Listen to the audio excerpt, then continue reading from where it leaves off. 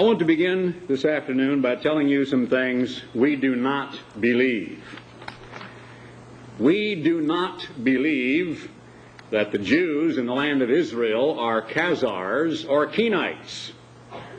We do not believe that because we identify the United States and the British Commonwealth of Nations as a part of the lost 10 tribes of Israel, that we are white supremacists or survivalists, or that we are better than any other race of people on the face of the earth. We do not believe that the kingdom of God is on this earth at this time. We do not believe that it was fulfilled in the establishment of the British Empire.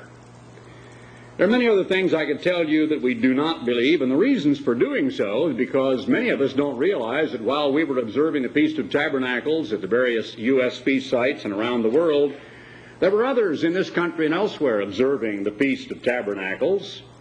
They also understand the weekly Sabbath. They accept the doctrine of the identity of the so-called lost 10 tribes of Israel. And they are survivalists. They believe in various conspiracy theories. I've had a lot of their literature sent past my desk. It usually ends up in the round file, that's the wastebasket. Some of it goes on to Mr. Vance Stinson, who keeps certain records for our archives and our gradually growing library and for our research department when we have to deal with these and other subjects. It would surprise you to read some of the literature from these people who link together, believe it or not, these recent oil spills in New Jersey and Houston to automobile wrecks or fires or an assassination in Seattle or someplace else, all over the country, and claim that it is a conspiracy by a certain group of Jews who are really secretly ruling the world. They believe in strange things like the conspiracy involving David Rockefeller and the Chase Manhattan Bank and others, and the Council on Foreign Relations and the Trilateral Convention, and all sorts of conspiracy theories involving big computers in Belgium like Big Brother that are keeping track of us. And they're excited about things like the mark of the beast and a new cashless society and the implants of certain chips inside the skin of your hand or your forehead that will impose upon you the mark of the beast. Have you ever really thought why the rabble who killed Christ became as vehement and as outraged and as self-righteously angry as they appeared? The rabble that killed Christ were by and large dupes of a propaganda effort on the part of the Sanhedrin and a group of the Pharisees who made Christ out to be anything except what he really was. Now, don't misunderstand what I'm about to say, but Christ was crucified for all the wrong reasons. There was not a right reason, of course, but the people who put Christ to death did so because they claimed he had said he was going to destroy the temple. They did so because they believed he was there to overthrow the government and to set himself up as some king. They believed that he was the head of a group of revolutionaries who was going to, if necessary, violently overthrow the government. They also believed that religiously he was a blasphemer. He'd been called that by the Sanhedrin, by leading members of the Pharisees for virtually the entirety of his 3.5-year ministry. They claimed that he blasphemed, making himself equal with God. They said that he claimed he would destroy the temple. They cited his illegitimacy and claimed that he was an illegitimate child. And when they worked themselves up into this fever pitch of hatred and frenzy, they murdered the Son of God, not because any of them involved in that activity thought he was the Son of God, or even thought he might be the Son of God. When Pilate's half-Jewish wife told him about her dream, he got scared and he washed his hands and wanted nothing further to do with it. Now, perhaps some of the leaders in the Sanhedrin who had been there when he stooped and wrote some names in the dust of the floor of the temple, some of those who had been locked in controversy with him publicly on many occasions and had even taken up stones to try to kill him when he had actually been able to conceal himself in the melee and pull the hood over his face and with his disciples to just pass right on through their midst and escape with his life. That even happened the very first attempt at his public ministry up in Nazareth, where he had grown up as a boy.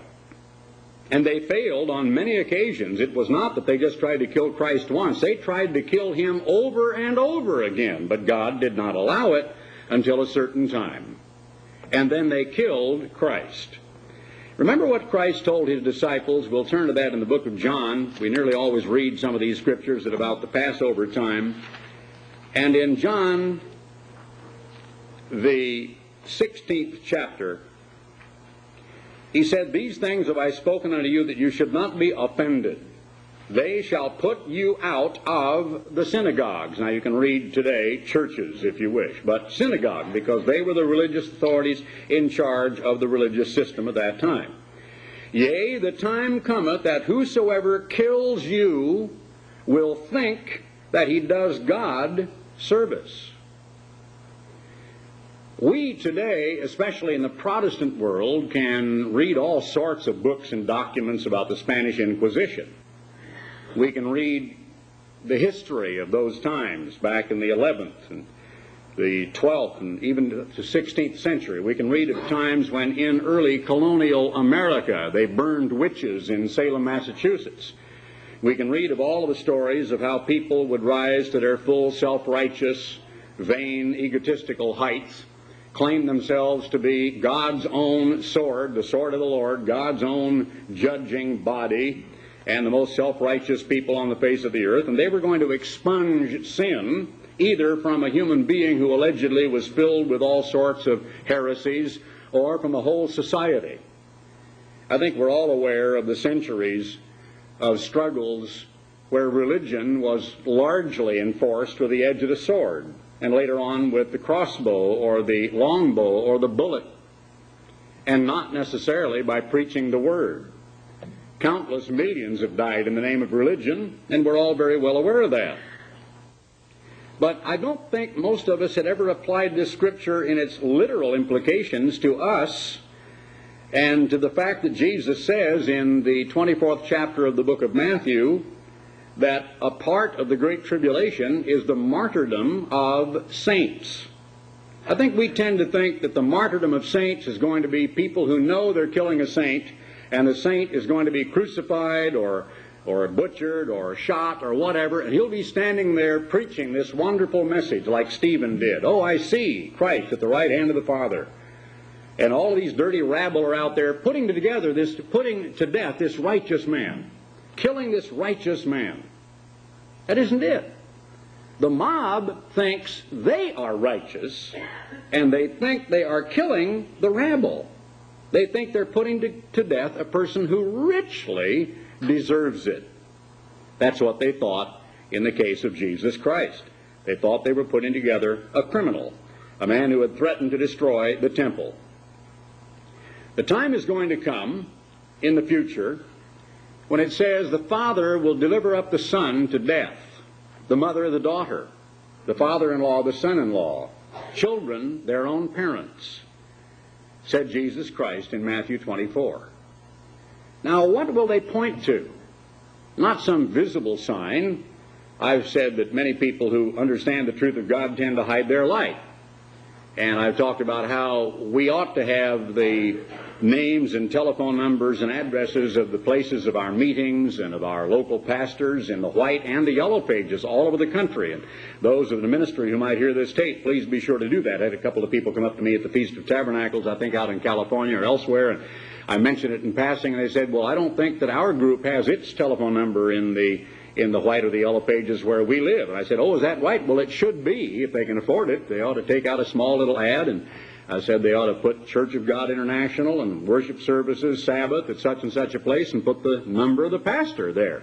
If it's not a chartered church, then I think I would want to have a host group or someone check with us here at the home office in Tyler and see what the procedure ought to be for that. We don't want people just putting their names in the telephone directory without necessarily authorization. But I'm saying that there's no reason to hide. There's no reason to operate like a secret society. Do you see what that communicates to other people around you? Let me take you back many, many years ago when, as a fledgling newcomer to the church, even though my father had raised up the church when I was a baby boy, I'd come out of the Navy and I'd finally been converted and baptized and become a member of God's church. We had some apartments which way later became incorporated into Ambassador College that were directly across the street from the library building. And elderly retired people, many of them quite wealthy, from Pasadena, California, lived in that neighborhood. On any given Christmas day or any given Sunday, the mowers and the people with the rakes were busy on our grounds. We got some complaints, and I began to think about it seriously. I thought, now wait a minute. Look at the example we're setting here.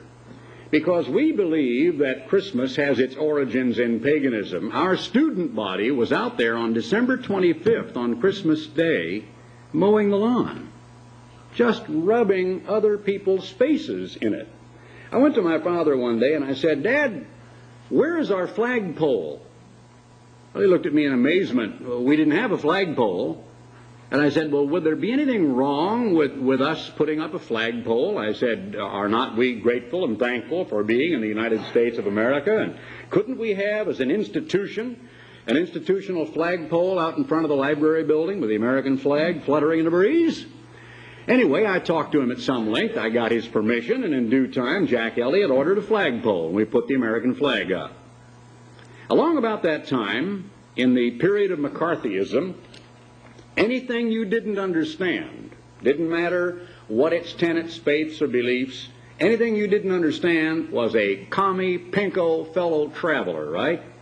Everybody that was, persona non grata was a commie. The whole world said, you're a communist. They didn't know how to pronounce it, and half the people in our society didn't even know what it was. They just knew that the big boogeyman of the 50s and the McCarthy period was the communists. Well, the Daily Worker began coming to my office. I looked at that and I got absolutely outraged at some of its articles and its cartoons. I sat down, I wrote a letter back to the editor, and I said, you can take this trash and put it, in your trash bin. Don't send it here. I don't want it anymore. He got real mad at my letter, called me a young whippersnapper, and wrote it back, refused to cancel it.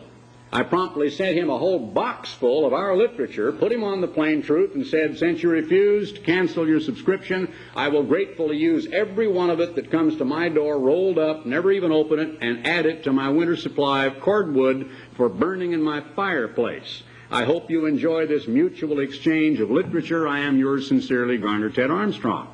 Fired off a copy to the Los Angeles office of the FBI. Why did I do that? Then I sat down and wrote a letter to J. Edgar Hoover. And I sent him samples of our doctrines and told him about my correspondence and sent him a copy of it with the Daily Worker. Why did I do that? Then I also went to my dad at about that same time and said, we need a series of articles in the Plain Truth magazine, and we need a booklet explaining and exposing the teachings of Lenin and Engels and Marx. We need to educate people about what is communism and what's wrong with it, and show them communists we are not. Now, by its basic tenet, and one of the 10 main documents, you might say, or statements of the Communist Manifesto, they believe that religion is the opiate of the public, and they are essentially atheistic. So anybody who says a religious organization who is preaching the gospel of the kingdom of God and believes in living a Christian life and in receiving Jesus Christ as Savior in baptism, the laying on of hands, and so on, cannot be a communist organization, although, believe it or not, the communists did infiltrate certain church organizations, and aid, which was actually purchasing guns in communist countries, was sometimes finding its way through church organizations in this country. Dr. Carl McIntyre, while he was still alive, was a staunch defender of the ultra-right-wingers and a person who went around trying to ferret out communist connections in religious organizations. I got a letter back from J. Edgar Hoover. I still have it. And I knew that we, therefore, were on record as stating, no, we're not communists and we have nothing to do with communism. I did that for the protection of the Church of God. Now, day before yesterday, I think it was, I was mentioning to Mr. Van Stinson that I think it is time that we begin to write some articles about some of these fringe survivalist organizations and their doctrines, and disassociate ourselves from those who believe in various conspiracy theories, but especially those who have racist overtones in their literature and their message, and who are the mongers of hate. I was shocked when I saw the tremendous percentage of the vote for this ex-Ku Klux Klansman down in Louisiana. And let me tell you something. Maybe there will not be a national race war, but when you look at your news at what has been happening in New York City and in some of the cities of this country, the gangs here and there, that are largely ethnic, minority gangs, preying upon each other, but once in a while spilling over into other communities, 18, 20, 24, 17 bodies lying in the streets on any given day in New York or Los Angeles. The subway killings by the subway vigilante sort of brought it all to the national fore some few years ago, and then that incredible thing in Boston when they blamed the wrong man and the entire city went absolutely crazy with racial fears and hatreds. Let me tell you that in pockets here and there in this country, there are going to be violent racial wars. Those who are going to precipitate it are going to largely be white supremacists, racists, survivalists with religious overtones and religious organizations who are going to be waging war against blacks, against Chicanos, against Orientals, of peoples of other racial minorities, and especially, you guessed it, the Jews.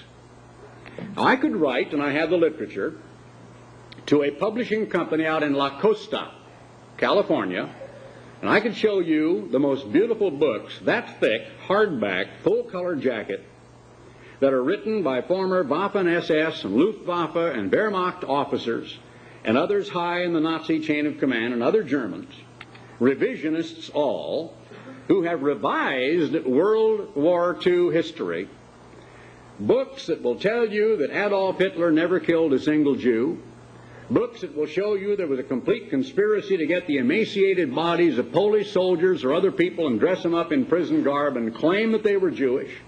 Remember the sensational trial where some of these people were actually taken to trial in the United States, and some judge and a jury in the United States had to decide all over again, when there must be 1 million tons of evidence, that the Holocaust indeed did occur. And that was less than, I think, 15 years ago. It's a very short period of time ago, historically. We don't have the faintest concept how many of these people there are. They are everywhere. They are everywhere. I would not doubt for an instant but what there are little cultic groups around these environs in the East Texas piney woods, in Tyler and other small towns. They're in northern Minnesota. A friend of ours who is an elder in this church sits down and has a cup of coffee every Sunday morning with one of these people who talks hatred against the Jews, the blacks, the Chicanos, and the Orientals, who looks upon the United States as supposedly Manasseh, who is to be kept racially pure, and says that all of these other people in here are an impurity, and they are an effrontery to God, and they ought to be sent back where they came from, or better yet, annihilated, exterminated. They are preaching the same kind of hatred that Hitler and his lieutenants preached. Extermination of the Jews. Now, it doesn't take very much of that kind of preaching to really turn on some Iranian student in the United States, or an Egyptian, or a Syrian, or anybody else from some of the Arabic countries who love to hear hatred against the Jews. I wonder if we understand the real reason for the UN condemnation of Israel and the West Wall riots. Isn't it funny how the very first little sketchy news reports came out with a statement that some of the ultra-right-wing Orthodox Jews had marched up to that wall attempting to lay a cornerstone for a temple? And from then on, I've never heard CNN or ABC or anybody else say one word about what precipitated that riot. The young Arabs came out there starting to throw stones. And you pick up a stone about that big, and it's probably going to hurt somebody. And they injured some people real seriously. A real melee got going, and the Israelis and the Arabs were fighting each other. And along come the troops, and it's just like Kent State 10 times over. They didn't kill 2 or 3. They killed, what was it, something like 20-some, 21 or 2, and injured something like 150 with real bullets, and just shot them down. Now that is, of course, a major flap in world news right now, and is being linked together to the very weak position of George Bush and the United States with regard to Operation Desert Shield, where unfortunately, and had he had a real astute Israeli advisor somewhere to tell him don't do that, he wouldn't have made that move, to try to force Saddam Hussein out of Kuwait under the aegis of UN resolutions.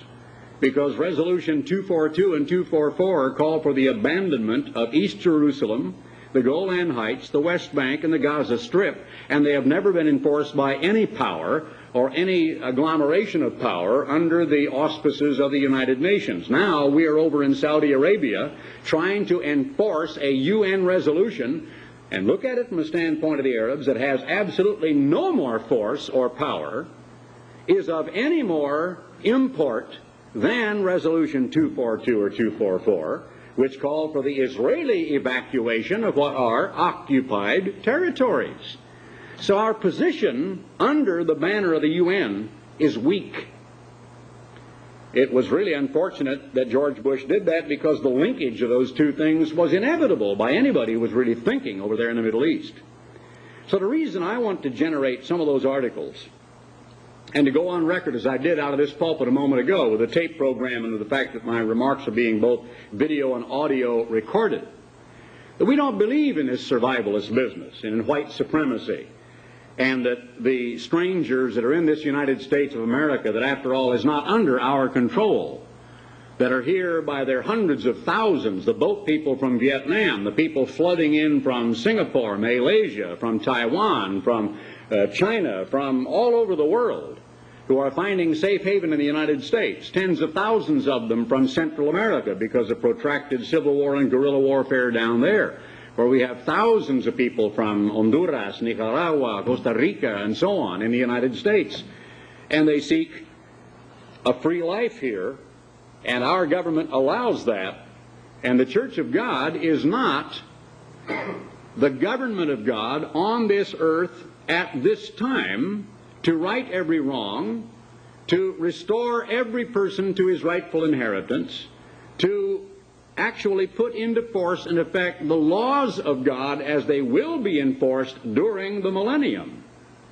People who make the mistake of preaching government, law, the rule of God, and get very, very deeply into how God is going to administer his laws in the millennium, tend to very quickly see this spilling off into the church. In the first place, where you will see that government, and where you will see it cracking down and really just ruling people's lives to the point they have no personal accountability, no personal leeway for decision making, no individuality, no free choice, no permission to disagree or to believe something slightly differently from the party line.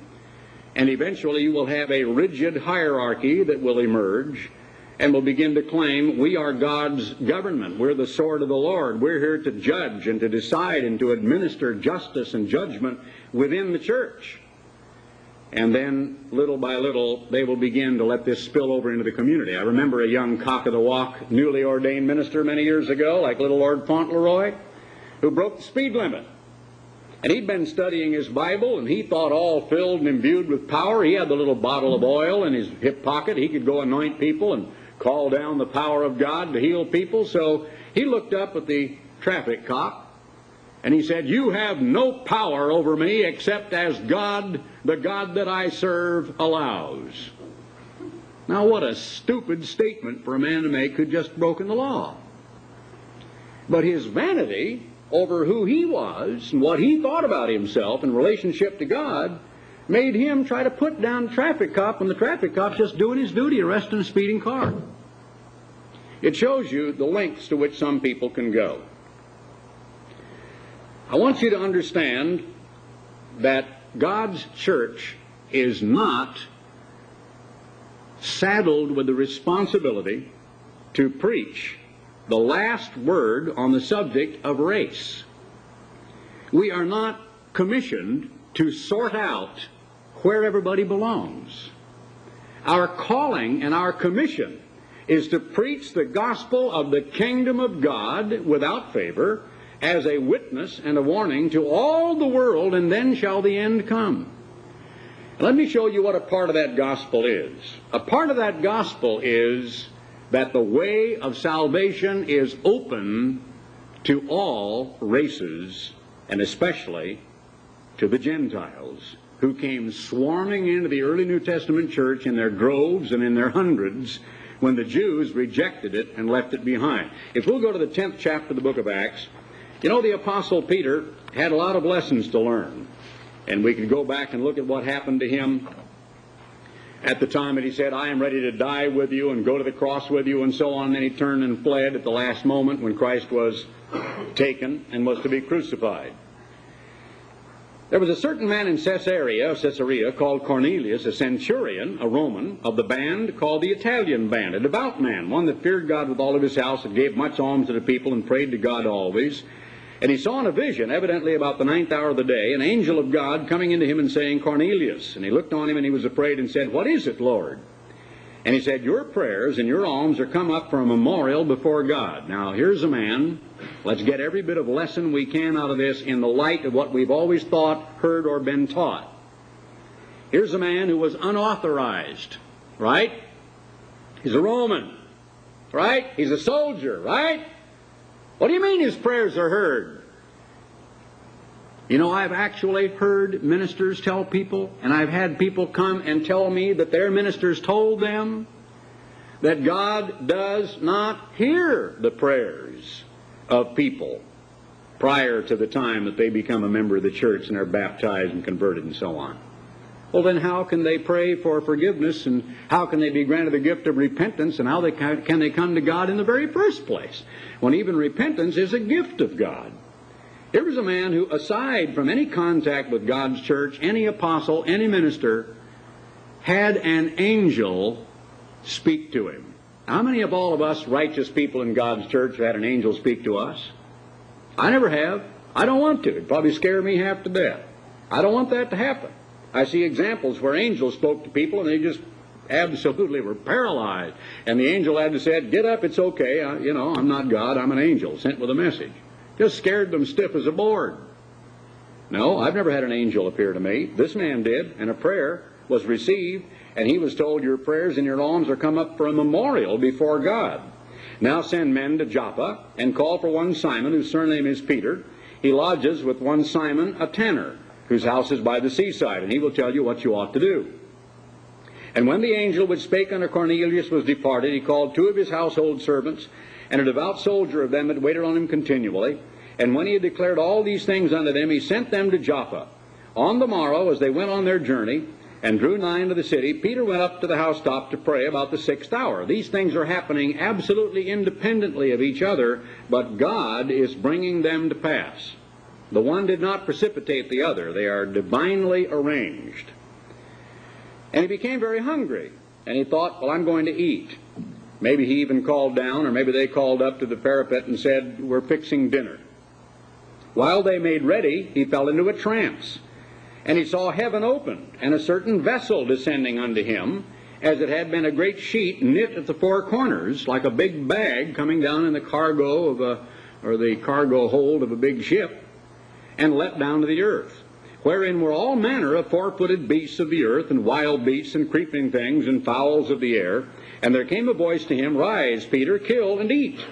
But Peter said, Not so, Lord, for I have never eaten anything that is common or unclean. He didn't know who the voice was. It isn't that Peter was arguing with God Almighty. He just heard a voice, and he, of course, called because he could see that it was a vision, and he was in a trance state and thought that it was either an angelic messenger or someone of great authority. So he spoke politely, Not so, Lord, for I have never eaten anything that is common, that is ceremonially defiled or unclean. And the voice spake unto him again the second time, What God has cleansed, that call not thou common. What God hath cleansed. This was done 3 times, and the vessel was received up again into heaven. Now Peter doubted himself what this vision that he had seen should mean, didn't really understand it. Behold, the men which were sent from Cornelius had made inquiry for Simon's house, and stood before the gate, and called and asked whether Simon, Peter, was lodged there. And while Peter thought on the vision, still trying to figure it out, what is all of that about, what does it mean, the Spirit said unto him, Behold, 3 men seek thee. Arise therefore, and get thee down, and go with them, doubting nothing, for I have sent them. Then Peter went down to the men which were sent unto him from Cornelius, and said, Behold, I am he whom you seek. Why are you come? What is the cause wherefore you are come? And they said, Cornelius the centurion, a just man, and one that fears God, and of good report among all the nation of the Jews, was warned from God by an holy angel to send for you unto his house, and to hear words of you. Then he called him in, and lodged them. And on the morrow Peter went away with them. He had to believe it, and of course no doubt his brain was really busy imagining now what in the world this could all mean, but he was not about to be disobedient. He was going to go and see. His curiosity no doubt got the better of him, and he was afraid not to. And the morrow after they entered into Caesarea, and Cornelius waited for them, and called together his kinsmen and near friends. And as Peter was coming in, Cornelius met him, and fell down at his feet, and worshipped him. What a sign of humility. Now Peter did not stand there and, like a pope, take off his sandal and say, Go ahead, kiss my foot or kiss my ring, but instead took him by the shoulder or the arm, saying, Stand up, I am a man just like you are. Don't bow down before me and worship me. I'm not fit to be worshipped. And as he talked with him, he went in and found many that were come together. And he said unto them, You know how it is an unlawful thing for a man that is a Jew to keep company or to come unto one of another nation. But God has shown me that I should not call any man common or unclean. Now, in passing, utterly irrelevant to my subject, I'm sure many of you realize that those Protestant and or Catholic churches and scholars who are trying to justify the eating of bottom-dwelling things from crabs, shrimp, lobsters, and abalones to creeping, crawling things or tree-climbing things, they don't eat bats, but they do eat squirrels and so on, want to try to take the animals in the sheet as being symbolic of all unclean meats, saying you can eat carrion eaters, but they don't eat that. They make certain, adjustments. They don't necessarily eat bats and vultures, but they do want to eat other creatures that God says are unclean. This has nothing to do with that at all. The purpose for the vision is very clear right here. God has shown me that I should not call any man common or unclean. The creatures and animals were merely a symbol to teach Peter that no human being of any color, size, or shape, or race, or language is unclean in God's sight. Wherefore I came unto you without gainsaying as soon as I was sent for, and I asked therefore, For what intent have you sent for me? And Cornelius said, 4 days ago, and he relates it, I was fasting until this hour. And at the 9th hour I prayed in my house, and behold, a man stood before me in bright clothing, and said, Cornelius, your prayer is heard, and your alms are had in remembrance of the sight of God. Send therefore to Joppa, and he related the entire thing. And he will come and speak to you. Verse 33, Immediately I sent, and you have done well that you are come. Now therefore we're all here present before God to hear whatever God has commanded you to tell us. So Peter opened his mouth and said, Of a truth I perceive that God is no respecter of persons. Now Peter still didn't shed every bit of his former feelings of antagonism toward swarthy-skinned Gentiles when he created quite a flap, probably at the Feast of Tabernacles, in the southern churches of Iconium, Lystra, or Derbe, where they had come together, and it's mentioned in the last part of the first and most of the second chapter of the book of Galatians. The Apostle Paul has said he had to rebuke Peter before all the people who were there, because Peter had seen a group a delegate of Jews from Jerusalem, a delegation, come into that tent where they were all eating in a common place where they were serving like a cafeteria, and had jumped up from a table of Gentiles and gone over and sat down with the Jews. It hurt a lot of people's feelings. They got upset, as well they might. It created quite a flap. Paul actually, if you can imagine what a terrible thing this would be, how embarrassing would it be for Ron Dart and I at a Feast of Tabernacles to seemingly, so far as other people are able to detect, get into an argument where one or the other of I is saying, I have to rebuke you, you're wrong, and say it publicly before the church. Bad news Barnes, right? I mean, that would really make people feel pretty weird. It happened. There was room in the New Testament Church of God for it to happen. Indeed, it had to happen. But that can't happen, can it, in a vertical hierarchy? When does any colonel chew out any general and get away with it, especially with an audience present of enlisted men, let alone in private? He just doesn't, does he? So had there been a vertical hierarchy with Peter over Paul, Paul could not have rebuked Peter to his face before the entire church and said, how is it you being a Jew, and so on, and then went through that whole story that you can read in the second chapter of the book of Galatians. Of a truth, I perceive.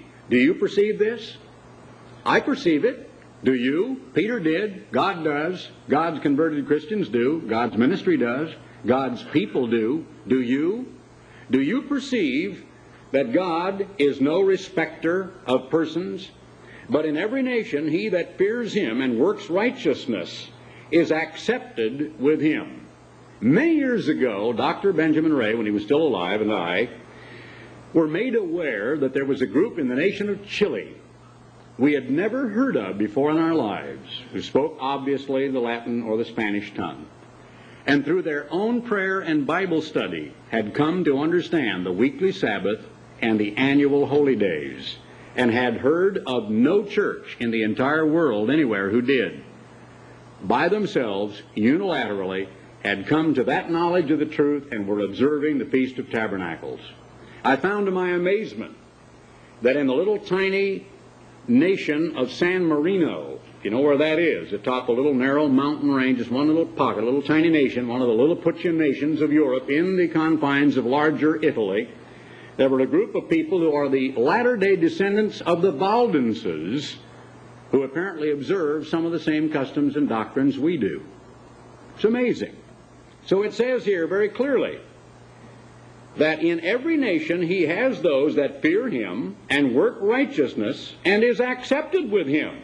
The word which God sent unto the children of Israel, preaching peace through Jesus Christ, or by Jesus Christ, he is Lord of all. That word, I say, you know, which was published throughout all Judea, and began from Galilee after the baptism which John preached, how God anointed Jesus of Nazareth with the Holy Spirit and with power, who went about doing good and healing all that were oppressed of the devil, for God was with him. And we are witnesses of all things which he did, both in the land of the Jews and in Jerusalem, whom they slew and hung on a tree. Him God raised up the third day and showed him openly, reminiscent of the very same words in the second chapter of the book of Acts that he preached on the day of Pentecost. Not to all the people, but unto witnesses chosen before of God, even to us who did eat and drink with him after he rose from the dead. I won't read every bit of that, but notice in verse 44, while Peter yet spake these words, the Holy Spirit fell on all them which heard the word, and they of the circumcision which believed, those who were Jews, were astonished, as many as came with Peter, because that on the Gentiles, Romans and friends and kin of Cornelius, who was a Roman, also was poured out the gift of the Holy Spirit. For they heard them speak with languages and magnify God. Then answered Peter, can any man forbid water, that these should not be baptized, which have received the Holy Spirit as well as we? And he commanded them to be baptized in the name of the Lord. Then prayed they him to tarry certain days. The land of Judea in that century, during the time of Christ, was in a sense a melting pot of various races. First of all, at any given time, especially on the holy day seasons, there were representatives of 20, 30 or more nationalities and races, some of whom were proselytes, most of whom were Jews. Some of them had intermarried with other people, just like today. When you go to Israel, you will see Yemenitish Jews, Russian Jews, Moroccan Jews, American Jews, Jewish Jews, etc. During the pilgrimages at the Passover and the Feast of Tabernacles, there were tens of thousands who came flooding into Jerusalem, just like today. They go to Bethlehem at Christmas time, and during that time there were all these races extant. Are you aware of who were the Samaritans, the Good Samaritan? They were the peoples who were dark-skinned and swarthy, probably of Hamitic descent, who came down into that land during the days when Shalmaneser and later on the Babylonians followed the same process that Hitler did of uprooting whole populaces and transplanting them into another land. And that area called Samaria was inhabited by Gentiles, largely avoided by the Jewish population, but it was in the confines of the nation we know of as Israel today. Just like today, there are Palestinian Arabs and other Arabs and Jews and various races of Jews, all the way from very dark and swarthy to very light and blonde-skinned in the land of Israel. So these people were given God's Holy Spirit. Can any man forbid water that these should not be baptized, which have received the Holy Spirit as well as we? And he commanded them to be baptized in the name of the Lord, and they prayed for him to tarry certain days. Now, the entire furor that began to grip the New Testament church and the struggle that began to come about as a result of the reaction against these various influxes of Gentiles is what church history is all about for the next 3 or more centuries. Eventually, there were far more Gentiles than Jews. And eventually that became a reaction against Judaism and the Jewish element. And eventually that led to, during the days of Constantine and the famous Council of Laodicea and the Council of Nicaea, to say that Christians should no longer Judaize by observing the Passover on the 14th of Nisan, and the weekly Sabbath was out, and the Passover on the 14th was out, and Easter was in, and Sunday was in, and that gradually metamorphosed or developing church of the 2nd and 3rd centuries was shedding everything that remotely smacked of what they thought was Judaism, which in fact was the doctrine of Christ and the early apostles. I think you all know what the Apostle Paul wrote in Galatians, the 3rd chapter. I want to turn over to that right quickly. And then we're going to conclude very quickly by getting just a portion of Romans 11. Let me just show you that. I think all of you know that we are a church of many different races. We are a church who has, I'm trying to think right now, we have I'll say Chicano, but Manuel will have to forgive me because I don't think his roots are Mexico. They may be from down further in Central America. Manuel is a Latin by birth and by race and by his actual native tongue. Dr. David Antian is pure Syrian. His nearest kin are from Syria. He's American by culture. We have several black ministers.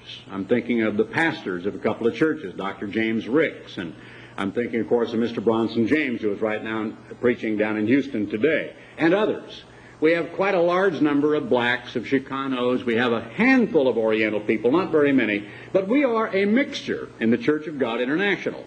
Overseas, here and there, we have whole churches that are made up of Gentile populations, such as Jamaica, where they are 100% black, wonderful, warm-hearted, converted, good people, where we have people who are basically of the Polynesian and the Southeast Asian mixtures that make up the peoples called Filipinos all over the Philippine Islands, who again are very warm and loving and friendly and beautifully converted Christian people, but whose roots racially and linguistically, culturally, socially are utterly different from ours.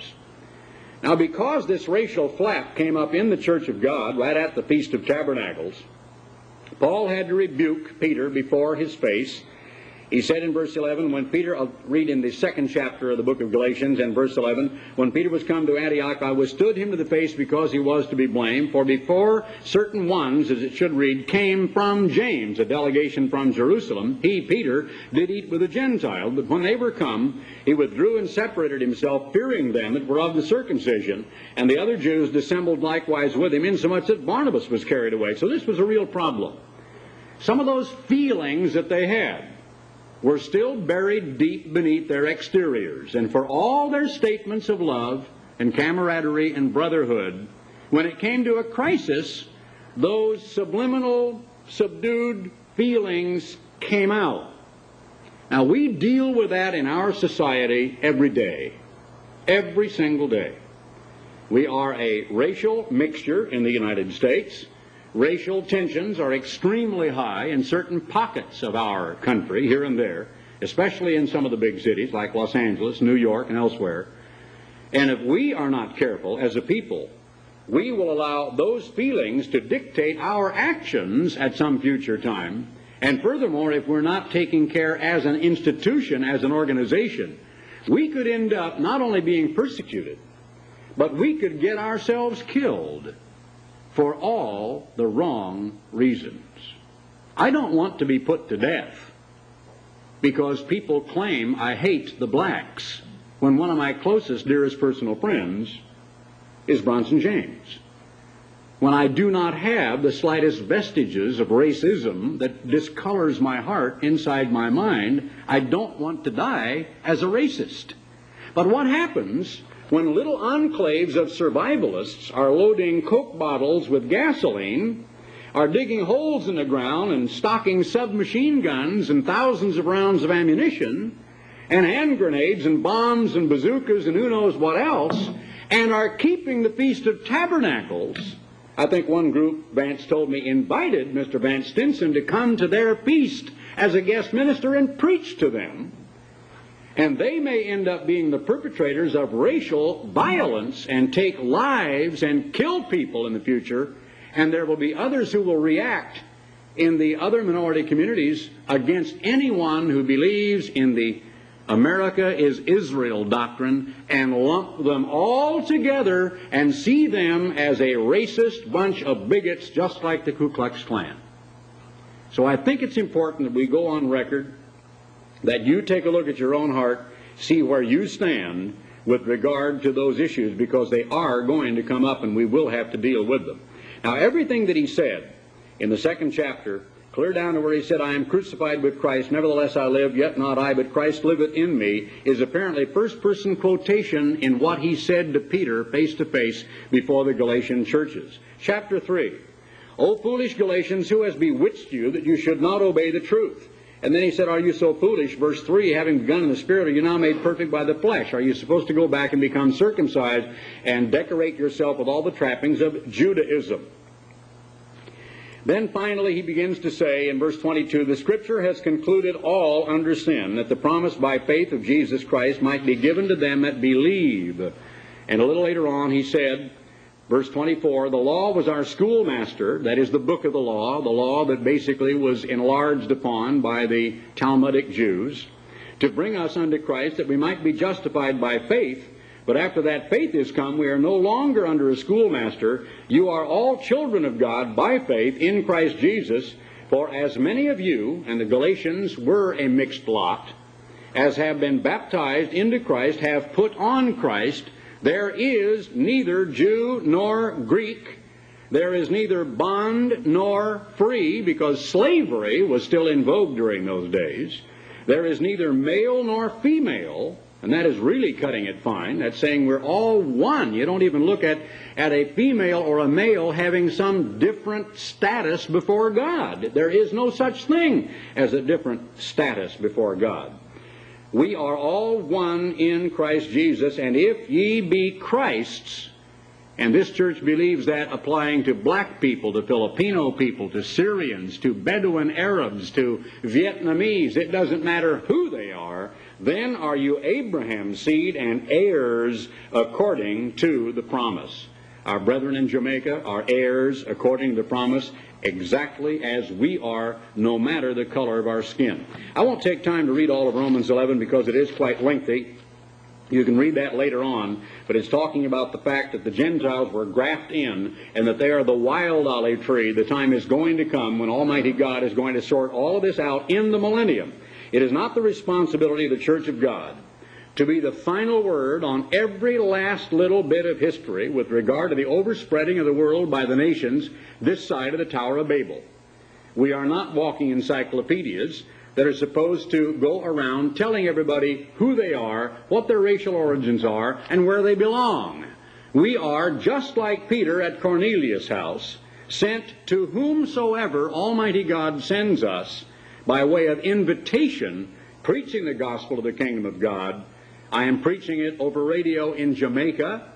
Very shortly I will begin making programs, brand new ones, to reach a new station we have now begun to find outlet over that will reach a great deal of Europe, and I'm going to be making at least 3 brand new radio programs every single week to reach people in Holland and Belgium and northern France and Britain and Denmark and some of those countries over there. There are people of totally different ethnic backgrounds, and nearly always you look in the New Testament at the experience that Paul had in the apostles, and who was it who had the greatest love, the greatest capacity for repentance, and therefore to accept forgiveness, the greatest zeal for God, less arguments, and who accepted the truth of God with such alacrity? It was not the Jews.